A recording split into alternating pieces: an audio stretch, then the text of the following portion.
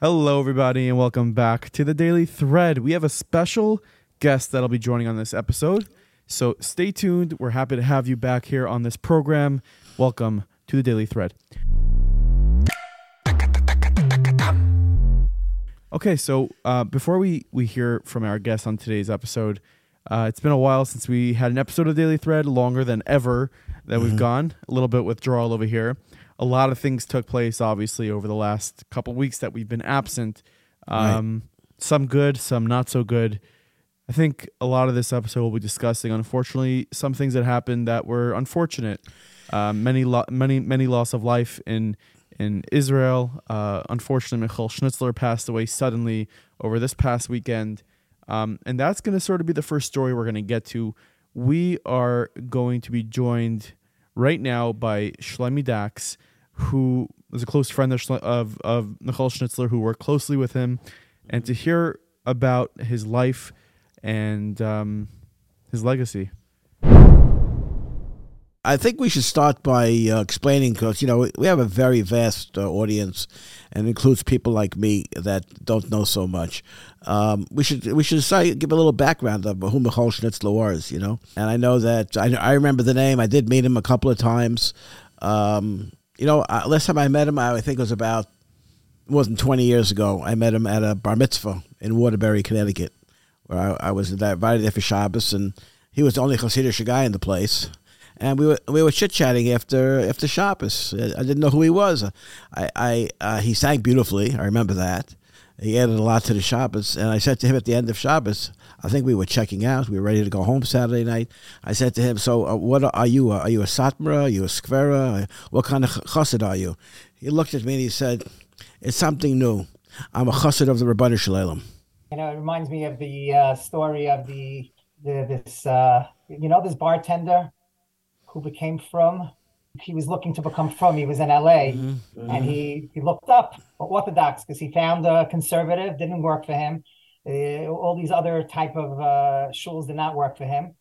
And he said they take off the yarmulke after shul. He said the rabbi was playing piano in his office on Shabbos. He goes, what's going on? So he looks up Orthodox. He found Chabad. He found a rabbi in Chabad. He says, so are you Orthodox? Are you conservative? Are you Reform? He goes, we're friendly.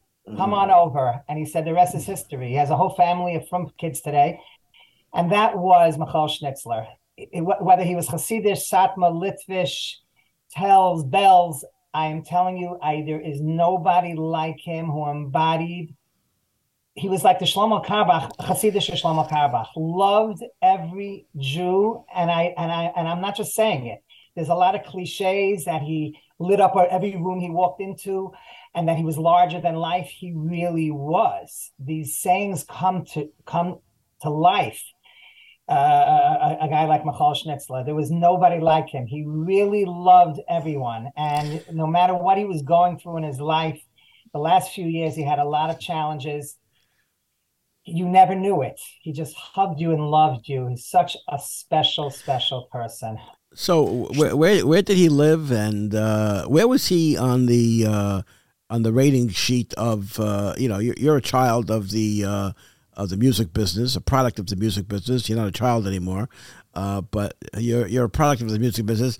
Where did he line up in the so-called pecking order of the Jewish music business over all these decades?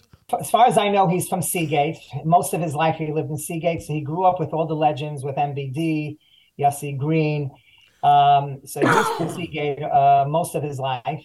He went to Florida for a few years. The last few years he went to Florida, and he sent, if I can go off the topic and drop again, he used to send WhatsApps every single week about just inspiration, just to be meaningful.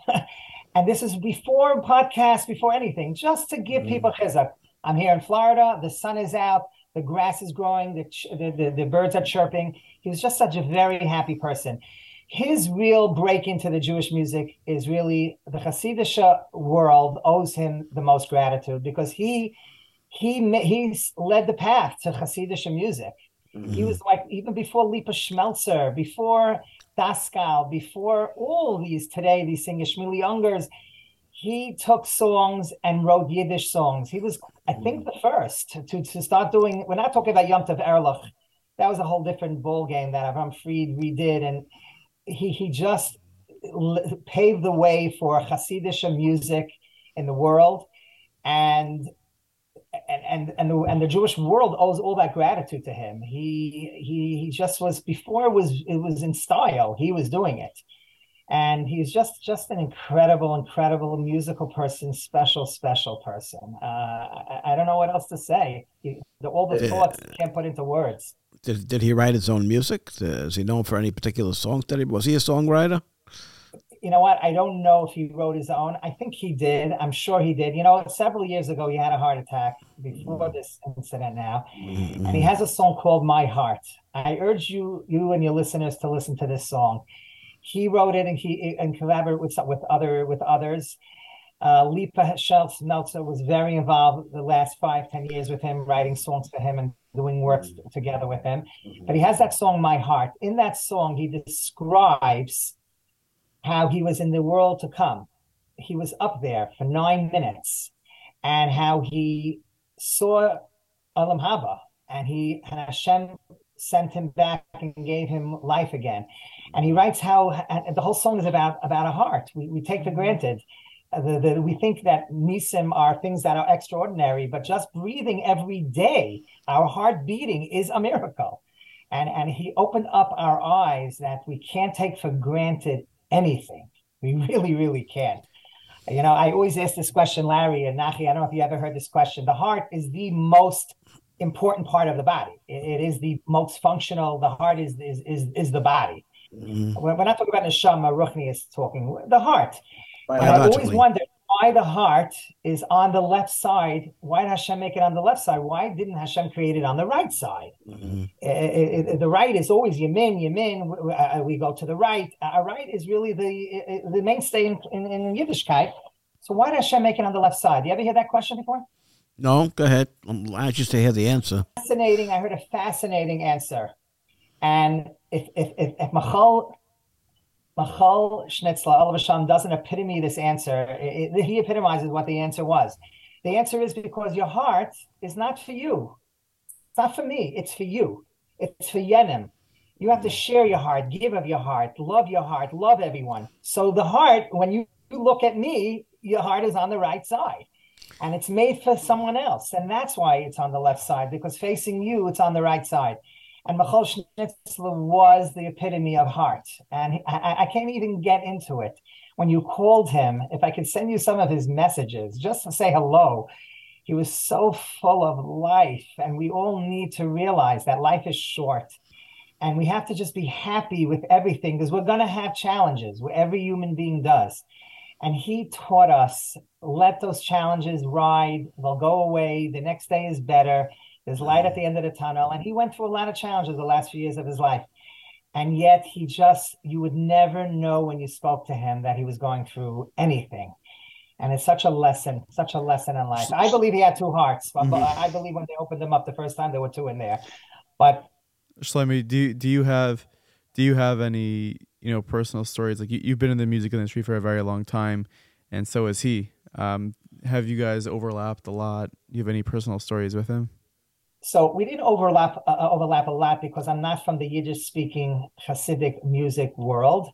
I did send your father this morning. We did do one song together. I had the honor of singing one Yossi Green song on an album called Listig and Lebedik, a quasi-Yiddish Hebrew song, which we did together many years ago, a Yossi Green song, which was beautiful. It was produced by Shir Menlowitz and by Yossi. Me and Mendy Wall did most of the album together, and that was a guest appearance by Michoel Schnitzler. But I'll tell you the most recent moment I had with him when Rubashkin was going through his whole story in jail. If you remember, there was a beautiful song that came out, a unity song, that many singers came out and sang together. And we went to Monsey, to a hall in Monsey. I think it was a Teres Charna. And that's where we recorded it. And I remember coming to record, and I'm seeing all walks of life, all types of singers, Hasidic, Israeli, Litvish, modern, all types were there. There was no, everybody came. It was just a special cause. And I was honored to be even invited. Who am I? So anyway, we get there, and I see Michoel. I got there early for a change, and I see Michoel outside. And you would think that Rubashkin was a Satmar, and he wasn't. But he loved that this Jew was getting out of jail, and they were going to do a song. He just lit up the whole room, and he got us all motivated. Because let's be honest, Rubashkin was in jail, and we weren't there to actually see him while we're recording this. And his wife was there, and some of his children were there, and all we needed was Michoel. And then we felt it, and we understood the cause. And he hugged me. He was just such a larger than life. And he's going to be missed. He's going to be missed. Yeah. And we all have to be inspired by people like him. Okay, Nachi, you have some issues with how the news was reported of his passing. You want to address that? Yeah, I mean, I think that it was something that happened that was concerning. It was Friday right before Shabbos. Messages went out, that he had passed away. I think it was around 6 p.m. Messages were going out that he had passed away, and then messages were going out from these same sources that, Baruch Hashem, they found the pulse. And it was so awful that you have these platforms that are trying to be the first ones to break a story, and they don't have the sensitivity to family and to people in general. You know how crazy it is to receive a message. Forget if you're part of the family. If you're part of the family, it's unthinkable. But you're not part of the family. To get a message that someone passed away that and you're like, oh my gosh, and then to say, oh no, they found the pulse. Who in their right mind is so irresponsible to start writing things like this and sending it out? To me, it's like, I know Sarah Rivka Cohn from Shloime's Links or something, one of these organizations posted on LinkedIn yesterday, how like this has to stop. And this is not just a exclusive issue in the Jewish world. This happened when Kobe Bryant passed away. The helicopter crashed, and there's pictures of the scene already making its way online and got to his wife, and before they even were told. And as Jewish people, as the frum world, we always try to be super sensitive and more sensitive, and always go a step above and be better. And I think that in this area, we're failing miserably in a way.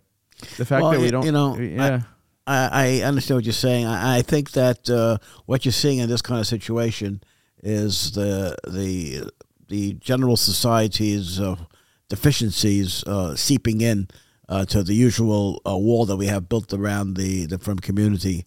And we just become just very, very vulnerable.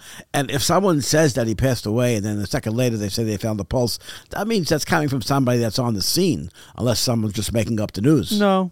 I think that what you have nowadays, which is crazy, is you have people who are like tuned into Hatzalah radios. They're sort of like buffing, and they're able to hear the communications back and forth. So they'll go ahead and report these things as it's being said and done. I had spoken to people, and they had told me that while these messages were going out and while they were working on him, there were already some news sources, putting out Baruch Dynamis posts while he was still alive, and how terrible that is. It's really mind-boggling, but you hit it on the nose, Nachi. It's just to be the first to break the news, to be that, to have that. What they would call prestige, that I was the first one to break it. And you're right. It's like, Larry, you said, it's either an Hatzalah member or someone on scene, or perhaps someone who's listening. But whatever it is, it's somebody who's there, who's saying also, whatever you're listening to on the radio, it means they're saying something that perhaps we all have to learn from. Hatzalah, and I'm not chas v'shalom knocking Hatzalah. They are one of the greatest organizations. But that's how these things are leaked, because who else was there to even assume that it wasn't just he fell and he had stitches. Yeah, but I mean, Hatzalah has to be able to communicate with their other members. I mean, they have to be to say someone's coding, to say that they need more paramedics. It's on other people who are listening to those communications that are able to sort of put two and two together. They hear the address, they hear someone's coding, and they run with it, and it's almost like and then they'll send out this message, and they'll like attach their links to sign up to their platform on the same message. Like, are you kidding me? Are you using this as an opportunity to grow your platform? Shame on you. Shame on you. Well, If you're guilty of this, you should. These people. I'm not saying cancel. We don't like talking like that. But you're not worth to have the platform you have if you use it so loosely and treat it like that. I think his own daughter put out, he's still alive. Let's daven for him. They're working on him. I mean, that's so sad for a daughter to have to respond to it. It was so sad. I think there's an inclination to be the first on the scene, to be credited, whether it's good news or bad news. It doesn't have to be authenticated. I think can you imagine you call your brother or your sister, "I'm home. I got the letter in the mail. You're accepted in Harvard." Isn't that great news? And then you read it again. Oh, it says you're not accepted in Harvard. They just want to break the news. Just want to be the first one to be there, and I don't know what kind of there's no monetary compensation necessarily to use that as a motivation to do that. I think it's just some kind of human nature that requires a little bit of exploration and a little bit deeper understanding of why people are drawn in that direction. It's funny because my son David was the first one to ask me, "Did you hear anything?" I said, no, this was like at 6. And then at 6:21, it's 20 more minutes of going by where he's still alive, apparently. So I right away said, hey, there's some kind of medrash or something that I heard that when someone spreads something like that you died and you really didn't, then you just, it's Arichas Yamim, it's school of Arichas Yamim. Then someone showed me Rochaim Kanievsky on Chumash where he says the exact opposite. If you curse somebody or you say someone died, they can die. And you never can let words out of your mouth like that. It's scary. About a guy who took off from work. He made believe his grandmother was sick and he had to take her to the hospital. And then all of a sudden, 2 days later, she went to the hospital and died. And he came back to Reb Chaim begging, what do? I killed my grandmother. So it's very scary. But that, I guess, is part of the kapara, part of the whole. Hashem this is all orchestrated from above, and it's all to inspire. We have to be inspired. And we all have people in our lives that we have to tap into. It could be a rav, it could be a spouse, it could be a child. We need to gravitate to positive people and to just always be happy and not be depressed, because that's what he was. And we have to just look at the good of all this. And he was just one of a kind.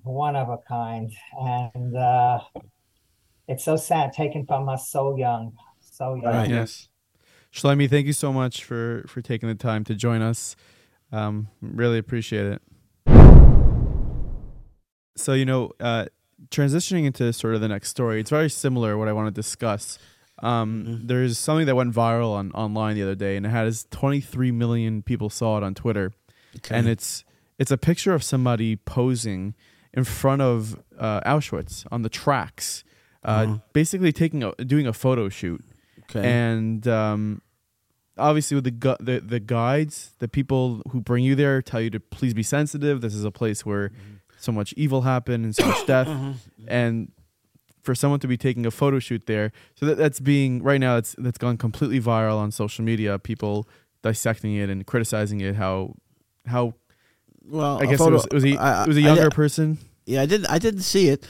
But a photo shoot of what? Just posing for a picture on a person? A person sitting on the tracks, posing, like basically doing a photo shoot, like smiling. Well, I don't know if they were making fun of the fact that they were at Auschwitz. Probably not. I'm guessing probably not. Yom HaShoah starts. It's insensitive. It's insensitive to do a photo shoot if you're making fun or not making fun. The act itself is insensitive. Yom HaShoah starts tonight. The Holocaust Remembrance Day is tomorrow, so I guess there's a certain timeliness to being drawn to those types of photos. And then the 80th anniversary of the Warsaw Ghetto Uprising is observed on Wednesday. Communities around the world are going to have observances tonight because it is almost 8 decades later that the Holocaust occurred, and the number of survivors are dwindling very very quickly. But I 5-6 years ago, I visited Auschwitz, and we were in Poland. I walked on those tracks. I walked into the barracks. I wanted to see it with my own eyes. I wanted to be able to see it and internalize and absorb that experience. And you know what? Out in the parking lot, there were kids from Israel, from yeshivas, from seminaries, from other institutions. That it was the middle of the summer, so it wasn't on any kind of special day. But they were draped in Israeli flags, and they were dancing. Not because they weren't celebrating the fact that they were in Auschwitz, Nachi, but what we're communicating by visiting there, and some people won't visit there, but what we're communicating by visiting there and making it our business to take our schools there. A lot of yeshivas and a lot of seminaries, after the school is over at the end of this year, for example, on the way home or during the year, they're going to make a side trip to Poland for a few days to visit these sites, to communicate a message to the world that they try to wipe out the Jewish people from the face of the earth, and we are here. We are here, we are flourishing, we are thriving, we're succeeding, we're alive, and we're growing. And that's the message. I didn't see the picture you're referring to, but I'll reserve judgment until I see it, but I don't think it was necessarily somebody who was trying to mock or belittle the experience. Yeah. Is there a reason, and I could be off with this, but do all communities, like maybe even more to the right, do they observe Yom HaShoah and Holocaust Remembrance Day, or is it sort of something that maybe exists in the background? Well, I don't know the politics of the situation. I know that Pesach Krohn tells a story about his brother, Kalman Krohn, Oliver Shalom, who was once in a taxi cab in Israel, and he called the taxi cab Achi, my brother. And the guy was a Chiloni. He wasn't a religious guy. And he turned to him and says, I'm not your brother. Where'd you get the idea that we're brothers? He says, oh, I learned that from my Rebbe. Your Rebbe? Who's your Rebbe that taught you that you and I, you're a Haredi and I'm a non-religious person? Where'd you get this idea that we're brothers? Oh, I got that idea from Adolf Hitler. Hitler taught Jews not to make those kind of dissections and dichotomies and separations between Jews. And I think if we can't, on a day like this, on an observance like this, okay, I know some people don't want to go in the direction of the rest of the world. They don't want to use it as an excuse to step out of yeshiva, perhaps, but it's not about that. You don't have to go to any ceremonies necessarily. You don't have to march in any parades. You have to internalize it in your heart, and we're all connected through this experience. And it doesn't matter what type of Jews or how observant your ancestors were who experienced that experience back in World War II. No, I agree 100%. I think that it's 8 decades is it's crazy how long it's been, but it's very much part of our history. I'm much older than you. That's the whole idea of this program, I think.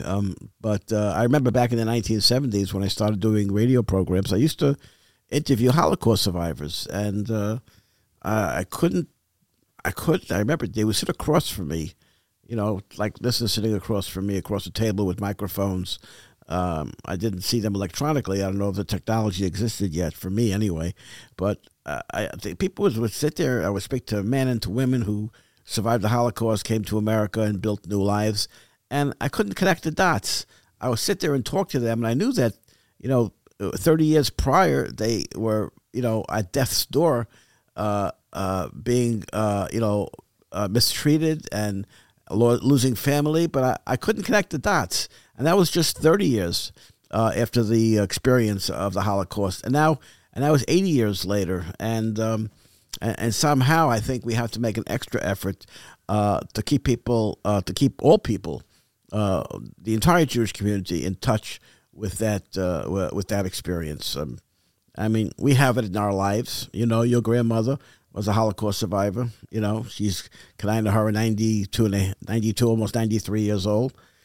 And had her entire family eliminated. You don't have to go through the library and go through textbooks or go through videos to find out what the experience was like. You could see it and touch it, see it with your eyes and touch it with your own hands by just speaking with your grandmother. Yeah, and really, if anyone gets the opportunity, to make sure to get a bracha Get a bracha from somebody who went through the Holocaust. Bring your kids. Doesn't matter if they're 2, 3 years old. Take a picture of your child with a Holocaust survivor. Time marches on, and Holocaust survivors, even if they were just 1 year old at the time of the Holocaust, and managed to survive and escape with their families, or some other fashion. They're in their 80s, mostly in their 90s, and it's a extremely important and potentially valuable experience. Anyway, what else do you want to talk about? Well, bring it to present day. Obviously, there's a lot that happened over Yontif that we weren't able to speak about. One including the loss of life in Israel, in Eretz Yisrael. Families, it's almost crazy. Another set of sisters, Yeah, so mother. Right. It started with the Paley brothers, 5 and 6, 5 and 8 year olds, a few weeks ago, being killed by a few months ago. It's a few months ago already, by a car ramming, and then the Yaniv brothers on Route 60 being shot and killed at point blank range in their car, and then the D sisters, and then a day later, at the same attack, their mother was seriously injured and passed away a day later.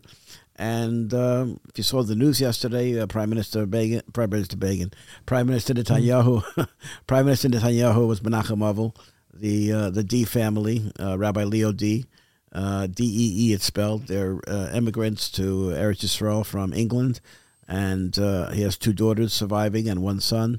And very, very courageous, brave people that believe in the cause of Eretz Yisrael, and that our sages have told us a long time ago that Eretz Yisrael is acquired through a great deal of Mesiras Nefesh, self-sacrifice, and sometimes a great deal of pain, and these families are experiencing that pain.